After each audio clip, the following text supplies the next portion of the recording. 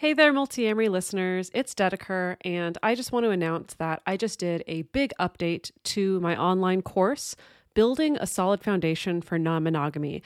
I've added more exercises, more journal prompts, and more discussion questions to tackle with a partner. And I'm also running a summer sale where you can access the course for a discount. So for a little bit of backstory, last year I launched this online course. I created it because over my many, many years of working with clients, I noticed this pattern where many people would come to me already knowledgeable about non-monogamy. They've listened to countless Multiamory episodes, they've devoured all the books, they follow all the Instagram and TikTok meme accounts, and yet they still hit these snags in their relationships. They still feel misunderstood by their partners. So I thought it was about time to bring some evidence-based and research-backed practices into the mix to help people create a solid starting ground for their relationship as they journey into non-monogamy. So if you head over to dedekerwinston.com/course, you can preview the intro to the course and you can see if this is a right fit for you. Go to dedekerwinston.com/course and use promo code MULTI20 at checkout to get a 20% discount. If you are a Multiamory Patreon subscriber, you will get a special code for a bigger discount. So go to patreon.com/multiamory to get that discount code. And remember, if you are in financial need, please don't hesitate to reach out to me directly at dedeker@multiamory.com, and you can literally name your price. I'm serious. You can name your price at $1 and you don't even have to give me a reason why. In fact, I'd prefer you didn't even give me a reason why, because we really believe in how important it is that there's an abundance of relationship resources that are available and accessible. Again, go to dedekerwinston.com/course, promo code MULTI20, or reach out to me directly at dedeker@multiamory.com and name your price. Like, maybe they like me, but I'm not good enough to, as soon as anyone else expresses interest, they'd have to go with that, right? Because basically anyone would be better than me. Or with non-monogamy, my metamors are cooler, hotter, smarter than me. So maybe my partner's just with me because they were with me before. And if they had any choice, they wouldn't. I definitely felt this with Dedeker upon meeting her for the first time. See, because I felt that about you when I met you for the first time, Emily. Well, that's fine. Then we can just cancel it out and know that we're both cool and smart and fun and play video games well and are nerdy enough. Welcome to the Multiamory Podcast. I'm Jace. I'm Emily. And I'm Dedeker. We believe in looking to the future of relationships, not maintaining the status quo of the past. So whether you're monogamous, polyamorous, swinging, casually dating, or if you just do relationships differently, we see you and we're here for you.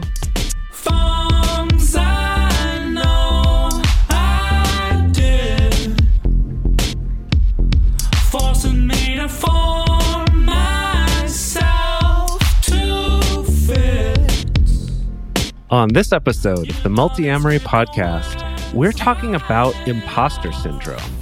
This phenomena is something that affects so many of us in our day-to-day lives. And it can be really difficult when you're asking yourself these questions about whether you actually are good enough for your job, good enough for your relationship, good enough for basically anything in your life.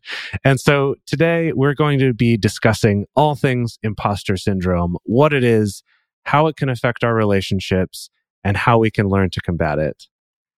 Hoo boy, get ready. Yeah, folks, this is a topic near and dear to our hearts. All three of us just love fostering a little our own pet imposter syndrome complex just next to our hearts. To be totally honest, mine's named Impy. the Impy's imposter syndrome. I like that. Yeah. What's yours named, Emily? Oh gosh, I don't know. Wilbur, maybe? That's cute. It's the first thing that came to mind. I was going to say Fred, and I'm like, wait a minute, no, that's from the Ari Cardos episode of yesteryear. So I think it can't be named that. my imposter syndrome is named something with the attached. It's not like a traditional name. It's like the deceiver of everyone around me. Wow. I like that. It's more dark and spiky. Anyway, yeah, let's be real with you folks. The three of us are right now in the middle of writing our book manuscript. We're kind of in like the last burst of getting it ready to hand over to our editor.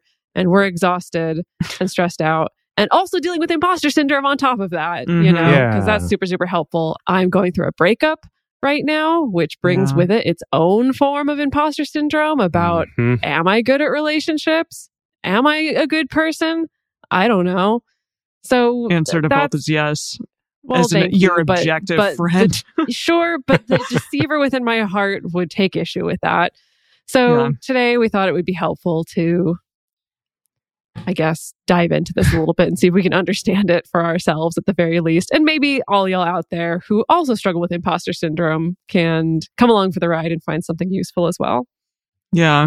All right. So let's define imposter syndrome first and foremost. It is also known as the imposter phenomenon, imposterism, fraud syndrome, or the imposter experience. I love that. It's like you're going to go to a theater piece. Exactly. The imposter experience, like the Walking Dead experience or something. Like it's a thing that you get at Comic-Con, perhaps. So that's good. Yeah, exactly. It is a psychological pattern in which an individual doubts their skills, talents, or accomplishments and has a persistent internalized fear of being exposed as a fraud. Yeah, that sounds about right. When do you two feel this the most? Because I gotta say, something, for instance, that happened in my life is getting to go to China and sing over there. Like I feel very much and have felt very much like I'm an imposter getting to do that because I just kind of happened to be in the right place at the right time. You know, it being in my caroling company, and then eventually they just picked me, and it was like, oh, well, I just kind of, you know, elbowed my way in there somehow, and I'm just lucky to even get that opportunity. Instead of, you're a really good singer who's worked really hard for many years and had wanted that for years before getting it and finally achieved it. And wow, I did such a good job. Yeah. Instead, you made that story that you just told us about, I was just lucky. Wasn't me at all. Well, I even feel like getting into the caroling company at all was because you like taught me the music and were able to like help me with that, and I wouldn't have probably gotten in at all without you. So there's another imposter syndrome right there. Why do you see? This is a great case study in how deep this goes. Right? It's like levels. It goes very deep on me of imposter syndrome. Definitely. So how about you two? For me, I think it shows up, in a few or maybe all areas of my life. I mean, everything from. The obvious one is making a podcast and giving relationship advice to people and being like, oh gosh, there's somebody they're going to figure out that I don't know what the hell I'm doing and no one should listen to me and I'm terrible and everyone should hate me. So that's where we are. You go straight to the like hating. Yeah. There's a deep like vein in this mine of hatred, of everyone hates me. That's right where you go. Yeah. That is where I go. That is where I tend to default. You're right. Because it's that thing of like, there's all that guilt and shame that comes with it. It's like, if I am really not worthy and haven't done enough or don't know enough or don't do things well enough or don't work hard enough, like those are all the parts that go into the imposter syndrome. It's like, if those are true and yet I still succeed at something, it's like, hoo boy, when people figure that out, they're going to hate me. Or for me, often in my head, it's like a lot of them have already figured it out, but they're maybe being polite and just not doing anything about it yet. Really? Wow. Yeah, it's deep. It goes deep. Yeah. Yikes. Oh, yeah. I mean, for me, it probably shows up in the areas that are like the most important to me and that I identify with the most. Like being a writer, being a relationship coach, being a podcaster, that those are probably the main areas where it rears its ugly head to tell me you're not qualified enough, you don't have enough experience, you make mistakes in your regular life. So how dare you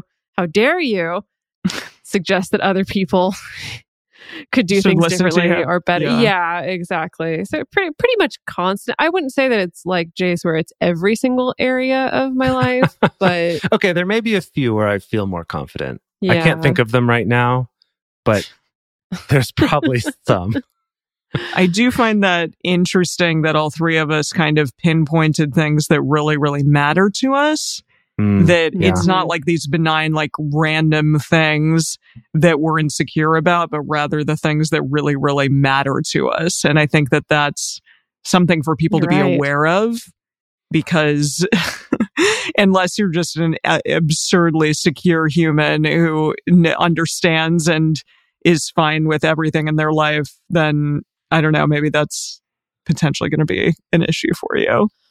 Well, I wonder, and maybe you get into this later in the episode, but I think that the root of where at least imposter syndrome lies for me is I have this expectation of, oh, when I am competent and I am qualified and I am doing everything right, it's going to feel a particular way that feels good, and I won't have any doubts, and I'll just feel 100% confident. And so for as long as I have any doubt or self-questioning or a lack of confidence, no matter how small, that feels like it gets transmuted into, oh, I must be an imposter, which seems like the trouble there is maybe in the expectation of how I expect that I would feel if I was actually successful or meant to be doing the things that I'm doing or worthy of the things that I'm doing. That's fascinating. Yeah, that's like a broken expectation on your own internal part. So here's some characteristics of imposter syndrome. It's estimated that nearly 70% of individuals will experience signs and symptoms of imposter phenomenon, as they're calling it here, at least once in their life. I think that seems low. That's amazing. There's low. Actually 30% of people who are not going to experience this. I'm like, who are these people? Yeah, what's their life like? I know. Jeez. I wonder if there's any difference based on generations as well. I feel like I've noticed that our generation, millennials, at least tend to be more open about imposter syndrome, if not more experiencing it more frequently, but we talk about it a lot more frequently. Well, I will say this. I spoke today to a person who's a very good friend of mine who is a boomer about imposter syndrome. And he was like, what is that? I've never heard of that before. Well, and I was like, maybe we're just more aware then. Yeah, there could be more awareness. I explained it to him and he was like, oh, okay, yeah, that's just something that I think he's also an actor. He was like, that's just something all actors feel. And I'm like, yeah, okay. All right. But interesting that he didn't have like a definition for it. And maybe that's because, the definition didn't happen until 1978, which we'll talk about momentarily. Gotcha. Okay. So there's a particular flavor to this where not only may you feel like my own skills or my talents or my accomplishments aren't worthy, or maybe I'm doubting them, but there can also be a sense that I am either actively or passively deceiving other people into believing that I'm more competent than I actually am. So that can be a particular flavor that some people experience. It's been recognized to affect men and women equally. We don't have data on studying people who are not in the gender binary, unfortunately, but I'm willing to bet probably just all human beings. Everybody can come to this imposter party. And the way that it's studied as a reaction to particular stimuli and to particular events. So it's not classified as a mental disorder. It's not recognized in the DSM, although in the DSM, you will find that they do recognize things like low sense of self-esteem and a sense of failure as being associated with symptoms of depression. So imposter syndrome, for calling it a syndrome, I think technically isn't classified as such, but there are a lot of overlaps of the different facets of imposter syndrome that could potentially intersect with different mental disorders or poor mental health, potentially. I think that might be why there's these other terms like imposter phenomenon or the imposter experience, TMTM, that those might be there specifically to avoid using the word syndrome, which seems to imply something more clinical. Mm-hmm. Yeah. That's a good point. For a lot of people, this most commonly happens when entering a new job, entering a new academic setting. It happens to a lot of students that are in a new academic environment, going to a new school or entering college or things like that. I feel like anecdotally, I've heard a lot of people report imposter syndrome sometimes when entering a new community or sometimes when taking on or discovering a new identity. Or, for instance, taking on a new type of relationship that sometimes people get that sense of, ooh, I'm not X enough, whether that's I'm not polyamorous enough, I'm not queer enough, I'm not geeky enough, or I'm not progressive enough, or whatever it is for this particular community or identity that I'm taking part in. Yeah, definitely. Totally. I think that's important to note that even though a lot of the research is focused around academic settings and workplace settings, these things show up a ton in our interpersonal relationships in our communities. So just something to be aware. And of course, the researchers often work at universities and they do their studies on university students. So that's going to kind of be where they're looking, like that's where they're most acutely aware of this phenomenon. But it absolutely happens across the board in all sorts of situations.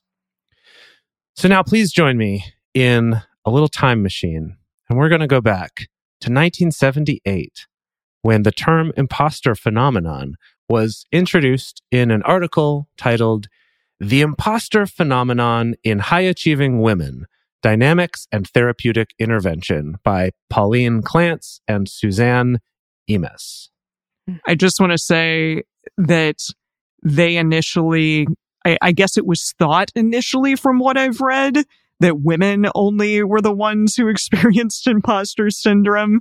But then upon further research, they have found that it experiences basically across the board in everyone.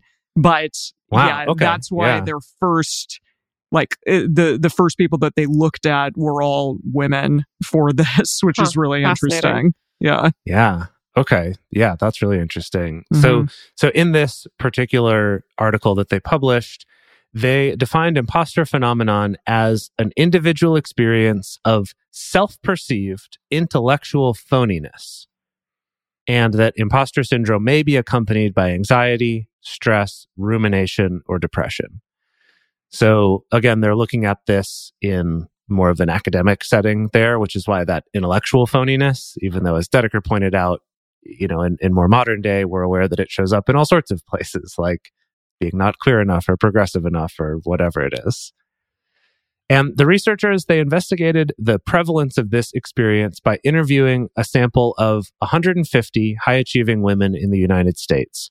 All the participants had been formally recognized for their professional excellence by colleagues and had displayed academic achievement through degrees earned and standardized testing scores. So despite this consistent evidence of external validation, the women who they looked at, they lacked the internal acknowledgement of their accomplishments. So they talked about how their success was a result of things like luck, or, other people maybe just were overestimating their intelligence or their abilities.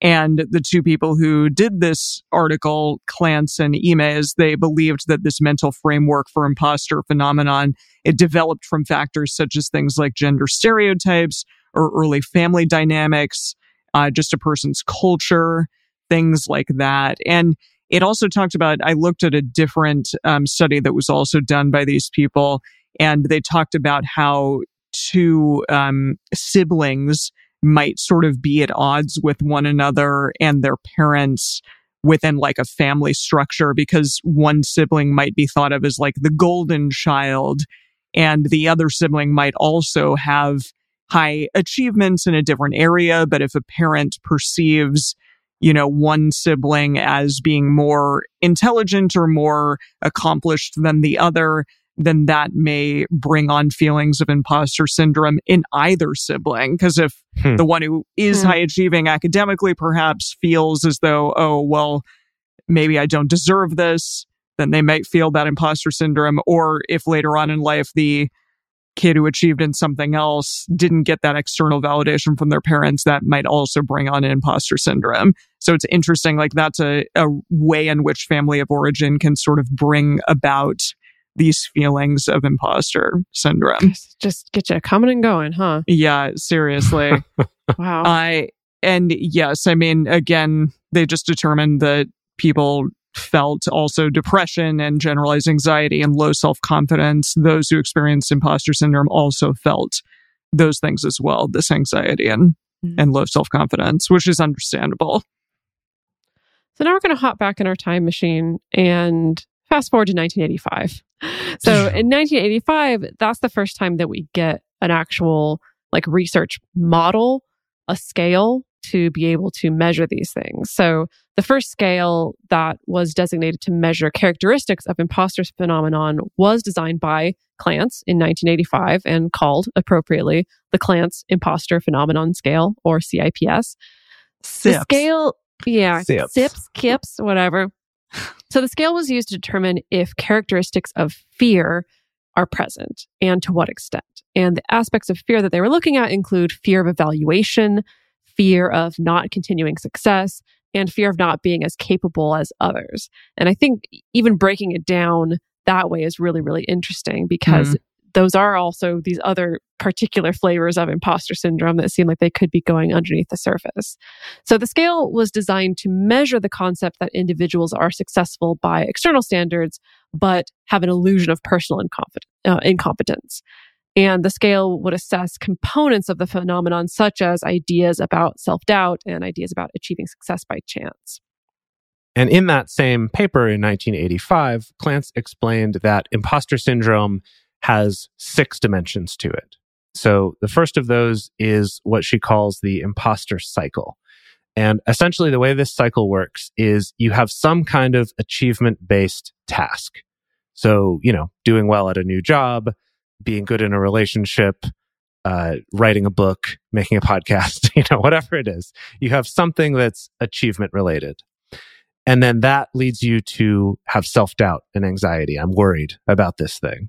And then as a result of worrying, you will either over-prepare or procrastinate or potentially both, right? So because you're really just so scared of screwing this thing up.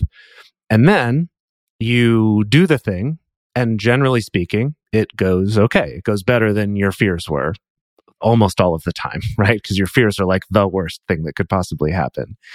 And so it does well. You feel a little bit of relief. People give you positive feedback, but then you discount it. You come up with some other reason for it. And in her particular model, she identified if you went the over preparation route, then your excuse is, well, I worked really hard on it. It's not actually that I'm good at it. And then if you went the procrastination route, people tend to attribute it to luck. I guess I got lucky, or I just happened to find the right thing to say, or something like that.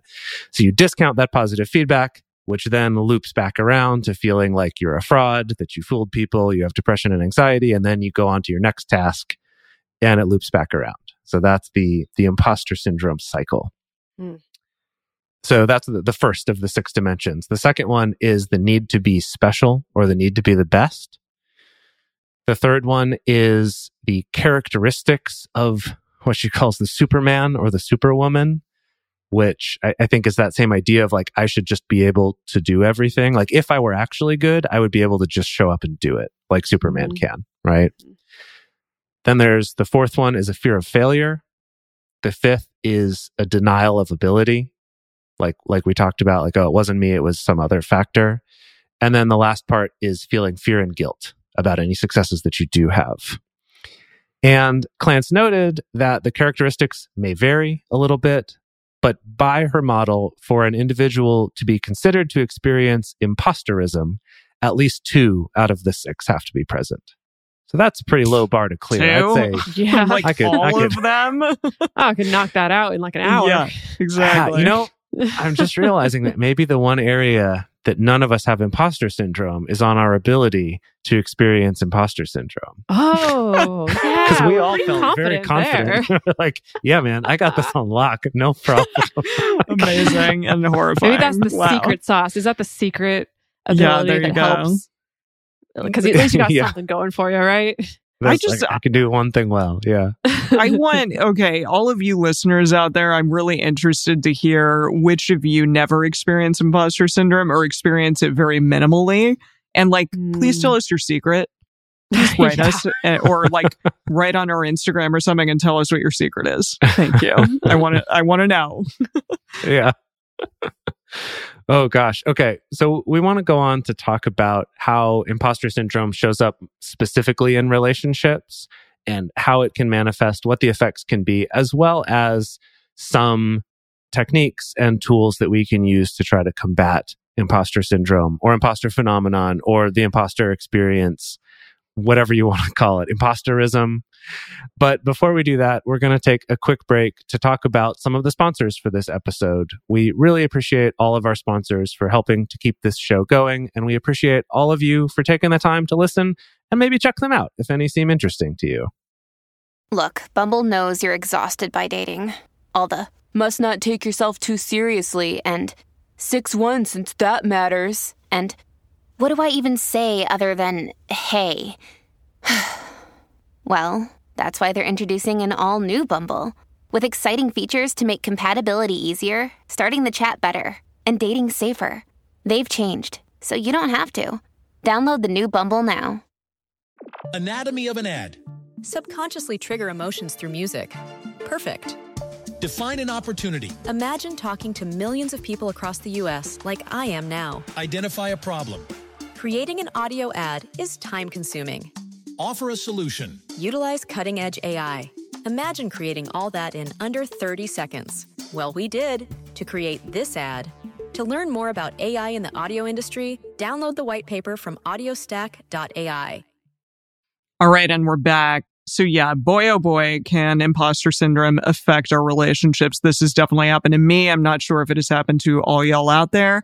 But what can this look like? It can look like things such as feeling like you're not good enough for your partner. Maybe you feel like I don't make enough money, so I don't have a job, or, you know, some sort of way that will support us or support all of the things that we want to do, that my partner wants to do, eventually creating a family, stuff like that. I think that what's interesting about how all those tie together there is that the way they tend to show up is someone thinking, well, I'm not something. And maybe that's a true thing that they're not. Like maybe I don't make a ton of money, or I don't have a ton of free time, or I'm not very sexual, or, you know, like whatever it is, there's something, and maybe there's some truth to that thing. But then it feeds into this loop of, well, because I might not be this, therefore someone can't love me. Yeah. And so if they do say they love me, I'm fooling them somehow, or they're just being nice, or they're lying, or I've tricked them into it, or I'm just working very hard and I'm not going to be able to maintain it, or all that stuff we talked about in the cycle before. That it's like whatever thing it is that for you is the thing you're insecure about tends to be the one that because of this, no one's going to be able to handle me. It's because I'm polyamorous, no one's going to be able to handle me. Or recently, I've heard more and more people being like, because I'm monogamous, I feel like no one's going to love me. Whoa, really? There's all sorts of ways it can look. Yeah.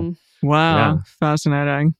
Yeah. I think something else that comes up, and that's interesting in our millennial generation as well, is this idea that like, I don't want to have kids because I don't think that I'll be a good parent, or I didn't have good role models.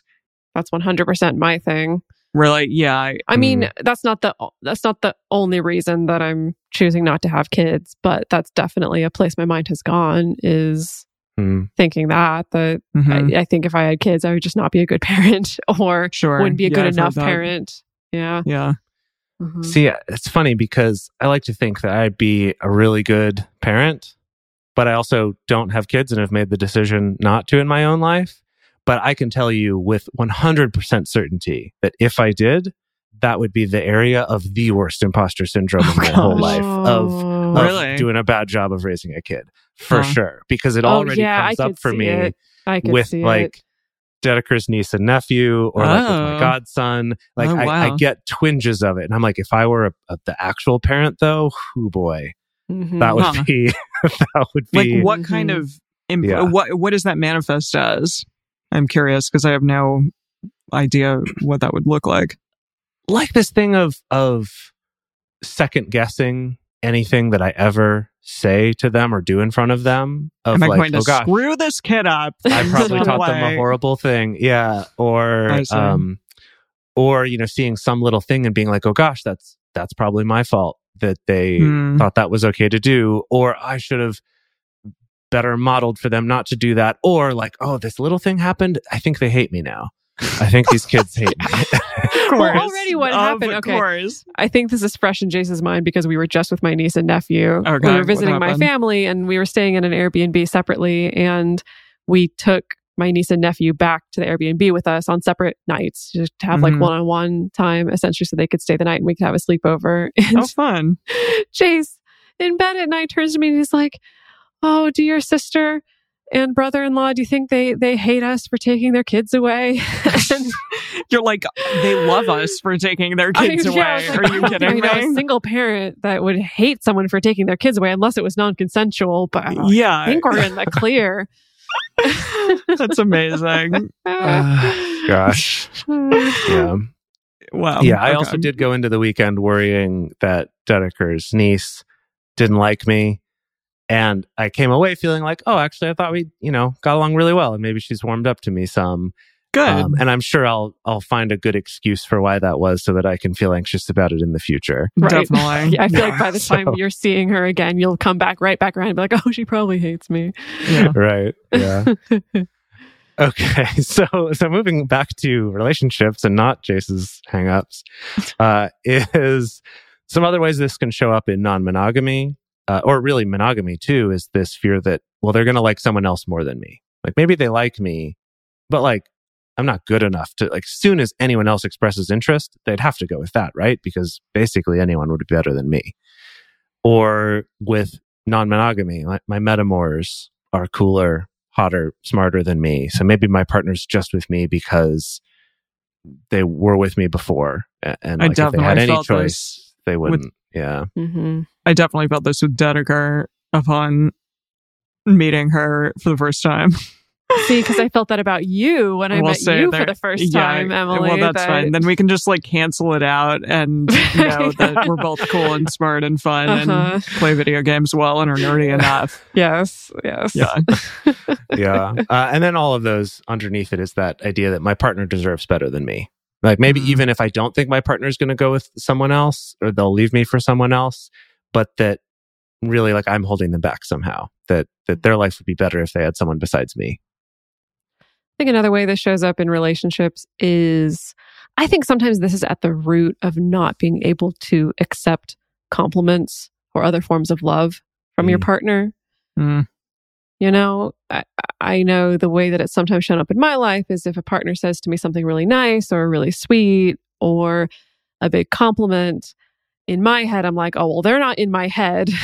They don't know the things that I've been thinking, or they didn't see me like how crappy I looked at this particular moment or whatever. And so they don't know what they're talking about. And hopefully they never find out, but they'll probably find out. And I probably don't deserve for them to say this nice thing to me. Hmm. I think that Well, maybe we can make yeah. the case that some imposter syndrome is underneath, maybe one of the blocks that prevents us from being able to receive love open-heartedly. Yeah. Yeah. No, I think that makes sense. It's like the whole thing of not being able to receive a compliment just in general, not only Yeah. in our relationships, but it's all related, right? It's all part of that same seed of, no, I didn't, this old thing, that kind of, Mhm. no, you can't compliment me. Yeah. I'll fight you. Okay. So we've got this feeling, and how does it manifest? Like, how does this show up? What does this cause us to do? And some first things that come to mind is withdrawal or emotional unavailability. So it's like, well, they're going to find me out, so I should just stop because then I can protect myself from getting hurt once I get found out, right? Comparison to others, like we were talking about, really beating yourself up over that. As we talked about and as Clance defined in that cycle, that anxiety coming up to future tasks, future achievements, future relationships, that like, oh gosh, what if this one figures me out? Mm-hmm. And of course, related to that, I think anxiety goes hand in hand with depression. Often, if there is this heavy internalized sense that I am deceiving everybody and I'm not worthy of this, that could be a very depressing thing. Of course, the low self-confidence and I think kind of the very negative self-story attached to that can really grind you down. You could spend a lot of time agonizing or obsessing over your mistakes. And this is where they really get you. This is where they really get you because Who they? Yes, because the people who developed imposter syndrome. I see. I think we developed it internally ourselves. No. They just defined it. Imposter Experience Inc., who rolled out yeah. the imposter syndrome, thought it was going to be so great. Yeah. This is how they really get you, those fuckers. Because of the fact that as human beings, we all make mistakes all the freaking time, big ones and small ones, and especially in our relationships. You know, we're constantly making little mistakes. We're constantly stepping on people's toes. We're constantly making choices that are maybe a little bit selfish or unintentionally hurting people. And if you already have a baseline of imposter syndrome, any mistake that you make just adds onto the pile, right? It's further evidence that I'm really not cut out for this and really shouldn't be doing this. And especially if you're someone who struggles with some hyper-functioning, over-perfectionistic tendencies, it's even worse. You're talking about yourself? Yes, I'm talking about myself.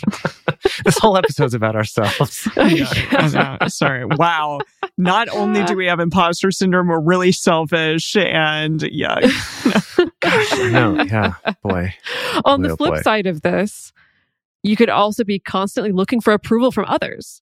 You know, looking for that sense of, can someone validate me? Can someone tell me that actually I'm okay? Can someone tell me that I'm competent? Can someone tell me that I deserve to be here? And that's not necessarily a bad thing. I actually think that it could be a great thing to go to your friends, go to your loved ones, or go to your boss if they're a good boss or whatever, and find appropriate ways to get reassurance or to get a reality check. I think that's fine. But if it's something that you're finding yourself constantly relying on in order to avoid handling those feelings of imposter syndrome, that could be a problem.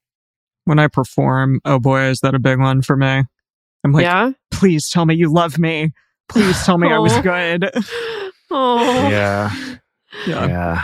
It's that chasing that high from the approval, but then immediately flipping back around to be like, but they must just not have been paying attention. Exactly. And so then that's the other part of this, the way it shows up in behavior is there can be a complete lack of trust in other people. You can be doubting other people around you. I think that's where you get almost a little bit of this delusion of, oh, everyone's just being nice to me. And really, I was truly horrible. I really wanged that. And everyone is just trying to protect my feelings, or maybe they're laughing at me behind my back. You know, it can really, really go into some weird places. And lastly, it can show up as self-sabotage.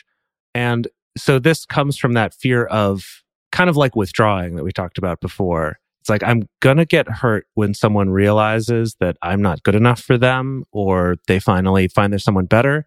So I'm going to kind of make sure this crash and burns before that. So then I'm at least in control, right? That's that, like, maybe things are getting a little tough, or I see this show up when people go through a stressful event like losing their job or something like that, and it heightens some insecurities they may have already had about how worthy they are of their partner. And then in all that stress, they kind of tear it all down. They start being nasty. Maybe they start cheating. They like find other things that maybe are simultaneously trying to validate them in some areas, while also kind of giving them an out from the one thing that they are really scared about, like that relationship that means a lot to them or something like that. So it can show up in all sorts of ways professionally as well, but that's how I've seen it play out and have experienced it play out in relationships. Well, here is the ultimate question. Is this fixable? Should we try to fix it? Before we dive into what the research says about ways to combat this, I want to hear from the two of you. Have you tried to deal with imposter syndrome before? Have you tried any kind of hacks or tips or tricks, either adaptive or maladaptive, to deal with your own imposter syndrome? Yeah, I think sometimes time and talking yourself down a little bit does help. At least internally, that has helped for me. Like, I got a call from a friend that said that they were going to introduce me to a new agent potentially, and that was really exciting. But initially, once I got that call from him, like, oh, call this agent on this day, immediately I felt awful. I felt like you are totally not somebody who deserves this. You don't have enough credits or enough whatever. You shouldn't be looking for this. You don't deserve this, essentially. And it took me like 2 days to really get over that internally in my brain and just sort of flip the switch and try to move in a direction of, okay, like, look at the things that you have done, be proud of your achievements, and move on from there. And however the chips fall, that's how it's going to be. And that's okay. And you don't have to like tell yourself that you suck at everything. But yeah, I think sometimes like getting away from the initial emotion is a good way to combat it. And that just like takes a little bit of time and self-soothing in whatever manner best works for you. I have 2 examples. The first one, I'm not sure. I'm honestly not sure if this is a good plan or not. But the first one is something that I've been doing a lot since I started a new job maybe 5 months ago, something like that. And so I'm kind of gradually being given more responsibilities, but also kind of needing to prove myself to the more senior people in this position so that they can eventually sign off and say, yeah, Jace is, good enough that he can do this thing on his own, right? That he could do this presentation on his own without us having to, shadow him or something like that. And a technique that shows up there for me is trying to do stuff sooner. Like Tim Ferriss talks about this, of like setting unreasonable deadlines, of trying to fight like procrastination. Book, you mean? like our book, yes. But like setting a deadline of tomorrow, for example, for a project instead of a month from now. Because it's that idea of if you just are kind of forced to do it now, there's no room to procrastinate. And so you spend less time feeling anxious about the fact that you're procrastinating. But here's the part where I'm not sure if this is maladaptive or if this is a good plan, because it also gives me a little bit of a mental excuse for if I do feel like something didn't go well. It's like, well, I was the one who signed up for the first slot. I didn't have as much time. And if I did have more time, I probably could have done better. And so it's like, I don't know if that's just making excuses, but it does help for me at least to take a little bit of that edge off of, oh my gosh, I prepared for this thing for a month and I still feel like I didn't do as well. That kind of helped. So that's one. And then the second one, this came up with a therapist that I had years and years ago who would do EFT tapping, emotional freedom technique tapping, while also doing the counseling coaching kind of stuff. And this would come up a lot when I would do music performances. And I'd say something like, I felt like everyone there just like could not wait for my set to be done because it was just awful and they didn't like it. And I was just kind of wasting their time by being there. And she would, tap, tap, tap, tap, tap, tap. Did anyone say that to you? Oh, like what kind of evidence do you have that was the case? Did you see anyone making faces like that? Kind of like gently asking those questions of, do you actually have any evidence? And then asking the other question of, do you have any evidence to the contrary? Of, did anyone say it was good? Did anyone seem to be enjoying themselves? And kind of looking at that, and just, it never got me to the point of going, yeah, you're right, people loved it. But it got me to this point of, okay, I don't know. Maybe I don't know anything. And that was better than where I was before. So I'm going to put myself down in a different way. Right. I guess for myself, when I really sit and think about it, I think the way that I've coped. I don't know if this is healthy or unhealthy, but usually it's like, this just means I need to work harder. Means I just need to study harder. I need to learn more things. I need to become more competent. If I'm feeling less confident, less confident, I just need to do the things to make myself get there. And I think it's good on the one hand because it can be motivating for me to learn new things and to branch out and acquire more skills. But then on the other hand, that doesn't actually tend to help in the long run. It does not actually solving the problem. Yeah, it doesn't really solve the problem. So we have a list here of some things to try. I think this seems like the kind of thing where I think everybody's imposter experience is slightly different. It's gonna sprout based on different insecurities, different contexts that you come from, different background. And so I don't know if all of these tools are necessarily one size fits all, but these are some things that you can try on and just see if it helps to shift it even a little bit. So the first one is to make a list of 10 things that do make you qualified for the job or for the relationship or for success in general, however you define that. The next one is positive affirmations. So we've talked about that somewhat on the show. Something that the article that I got these from, which was from New York Times, talked about is that research has shown that adding your name to the affirmation makes the affirmation even more effective. And it's something that like high achievers and people like that do. They'll say like, LeBron James, this is best for LeBron James. Like they used him as an example, which is interesting. I don't know. I wonder if that is almost separating yourself from the feeling or putting it together more. I'm not sure. Maybe. Maybe kind of tricking yourself into this is a thought that came from externally. Yeah. That this came from an external source. So they're talking about me in third person. I wonder. Yeah. I don't know. Interesting. But adding your name is a good thing for a positive affirmation. Like, Karen is worthy or Jace is loved by people, things like that. Gosh. Yeah. Emily is loved by agents. Yeah. See, it's uncomfortable. Yeah. But that's good. That's actually a really good one to practice, though, because I think that's something that has come up for me in some workshops and things I've done is when you stumble on something like that feels really uncomfortable, there's something there, right? If it's that, Jace is loved by his godson or something like that, and it like feels like that freaks me out a little bit to say it, that's a good one. That's a good one to focus on and get yourself more comfortable with it.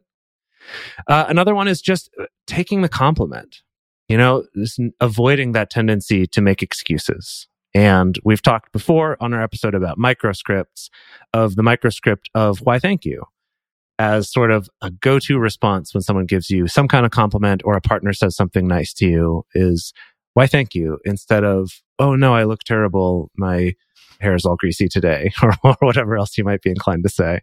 My partner said to me the other day, he's like, I just wish you would let me give you a compliment. And I looked at him and I was like, why, thank you. I'm sorry. Because, he was trying to give me a compliment and I totally was like, no, I don't. I'm not. La, la, la. So I had to thank you myself. Normally I'm a lot better about this, but because I'm in the throes of a breakup, it's been real hard for me to take compliments from Jace. Real hard. I'm sorry about that. Something else that you can do is you can visualize success or what success looks like. I think this is something that gets covered a lot in the sports psychology world about athletes and other high achievers visualizing a successful move or successful play. Often it's related to physical things. I think that something that might be helpful here, because like I talked about at the beginning of the episode, part of the reason that I think my imposter syndrome comes up is because I've visualized a version of my own success where I visualize myself feeling much more confident or feeling differently. And I wonder if more helpful visualization might include, I'm successful and it feels a little scary and a little shaky, but I'm still successful in this way. That maybe there might be something there. I like that. Yeah. Also, you can talk to a colleague or a friend or a mentor or someone who cares about you, but also is someone who's going to like tell it to you straight about how awesome you are, about how high achieving you are, about all of the things that you do well in your life. And, hopefully someone that you trust, that you're like, well, this isn't just my mom who's going to tell me that I'm the most amazing person, but, somebody whose opinion you value and trust. Not that I don't value and trust your opinion, Mom, because I most certainly do. Just throwing that out there. Yeah. So another one here that came from this New York Times article is about work on your confidence. And it says specifically, try to speak up, raise your hand, or volunteer. Fake it till you make it is kind of the idea there. And it's funny because I read this and I kind of thought about that idea of setting unreasonable deadlines, or like being the first to do something, of kind of that, like, I'm going to just get this done and get it over with so that I'm spending less time feeling anxious about it. And hopefully also get kind of that feeling of, okay, I did it. And maybe after you've done things enough times, you might start to believe that you can do that thing. At least that has been my experience. And I have found that in certain areas where I do feel more confident, like about being able to give a demo or a presentation explaining something, that is something I feel relatively confident about, even though I'll still have imposter syndrome. But it's also something that I'm usually the first one to be like, okay, yeah, I'll do this thing. Sure, I'll sign up to take the first slot to do that. Okay, yeah, I'll do those. And it just, you have that evidence for yourself about, oh yeah, I've done this, so I know I can do it again. Yeah, definitely. Something that I love creating the stash. That's what I call it. I've talked about it on the show before, but it's this idea of like create a folder on your computer, in your phone, or you could do old-fashioned hard copy style of having a journal or a physical folder, but just keep track of nice things that people say to you, praise that people give to you or have written about you, really wonderful, loving, complimentary things that your partner says to you. And it can be really good to have that and to reference that just as a little pick-me-up, or when you're feeling the imposter syndrome creeping in, to have those around as reminders. I really, really love this technique. Just to throw this out there, I really appreciate any of our listeners who do write in or comment to us about things from the show that have been meaningful to you or have been helpful. We will often... It makes me cry often, but we will often send those to each other when someone's kind of feeling down or struggling more. It'll be like, hey, Emily, like I just saw this comment that someone said about the episode that you planned, or this thing you said on an episode, check it out. You're great. See, even other people get it. So we really and then I call those other people a liar also, and I throw it in the garbage. No, I'm kidding. And no, we really appreciate it. Definitely. It is helpful. Yeah. Yeah. And finally, another thing that you can do is just communicate with the people around you, and especially your partner, if it's specific to something in your relationship that's causing feelings of imposter syndrome. Maybe you need to examine and look at, is there something internally that's going on that I feel like I'm lacking in this relationship, or that I feel like I could be getting more of? And that can manifest in a lot of different ways, but through communication with your partner, maybe you can identify that. Maybe you can look and develop like strategies or some sort of thing that will help with that feeling of imposter syndrome. Like, okay, I'm worried that my partner's going to leave me for another person. Maybe it's just that I want to have more quality time with this person, want to go on more one-on-one dates, want to, feel loved and appreciated and reminded of that. I want to give us one last little bonus one, that this is something that Emily and I were actually just talking about earlier today. And that is, I saw this somewhere once on Twitter or Instagram or somewhere a couple of years ago, but it was this idea of, instead of feeling imposter syndrome, to instead think, I'm the greatest con artist that's ever lived. And just really be like, maybe I am fooling everyone, but I can be proud of that instead of ashamed and afraid of it. It's like, that's kind of fun. I like that. Yeah, I really like that. That's excellent. And a nice way to like reframe everything and make it into a positive as opposed to a negative. Yeah. Alrighty, everyone. Well, that was fun. We took a deep dive into imposter syndrome. I hope that all y'all out there learned a little something, and maybe just, realized that these three chuckleheads on this podcast that you listen to every week also feel imposter syndrome very intensely, and that you're not alone in feeling that way if you yourself feel it. So we are going to go on and record a bonus episode for our patrons. We are going to actually use the Clance IP scale, the imposter syndrome test, on ourselves and determine how imposter syndrome-y we are. What is it called? Who's the best imposter? Yeah, there it is. I love that. It's a contest. Who's the best imposter? I think it's going to be a tight race between the three of us, quite frankly. Yes. Alrighty. We would like to know from you on our Instagram this week, How does imposter syndrome show up in your life? We told you all the ways that it shows up in our life. Now you get to tell us how it shows up in your life. The best place to share your thoughts with other listeners is on this episode's discussion thread in our private Facebook group or Discord chat. You can get access to these groups and join our exclusive community by going to patreon.com/multiamory. In addition, you can share with us publicly on Twitter, Facebook, or Instagram. Multiamory is created and produced by Jace Lindgren, Dedeker Winston, and me, Emily Matlack. Our episodes are edited by Mauricio Balvanera. Our social media wizard is Will McMillan. Our production assistants are Rachel Shenowork and Carson Collins. Our theme song is Forms I Know I Did by Josh and Anand from the Fractal Cave EP. The full transcript is available on this episode's page on multiamory.com. Anatomy of an ad. Subconsciously trigger emotions through music. Perfect. Define an opportunity. Imagine talking to millions of people across the U.S. like I am now. Identify a problem. Creating an audio ad is time-consuming. Offer a solution. Utilize cutting-edge AI. Imagine creating all that in under 30 seconds. Well, we did to create this ad.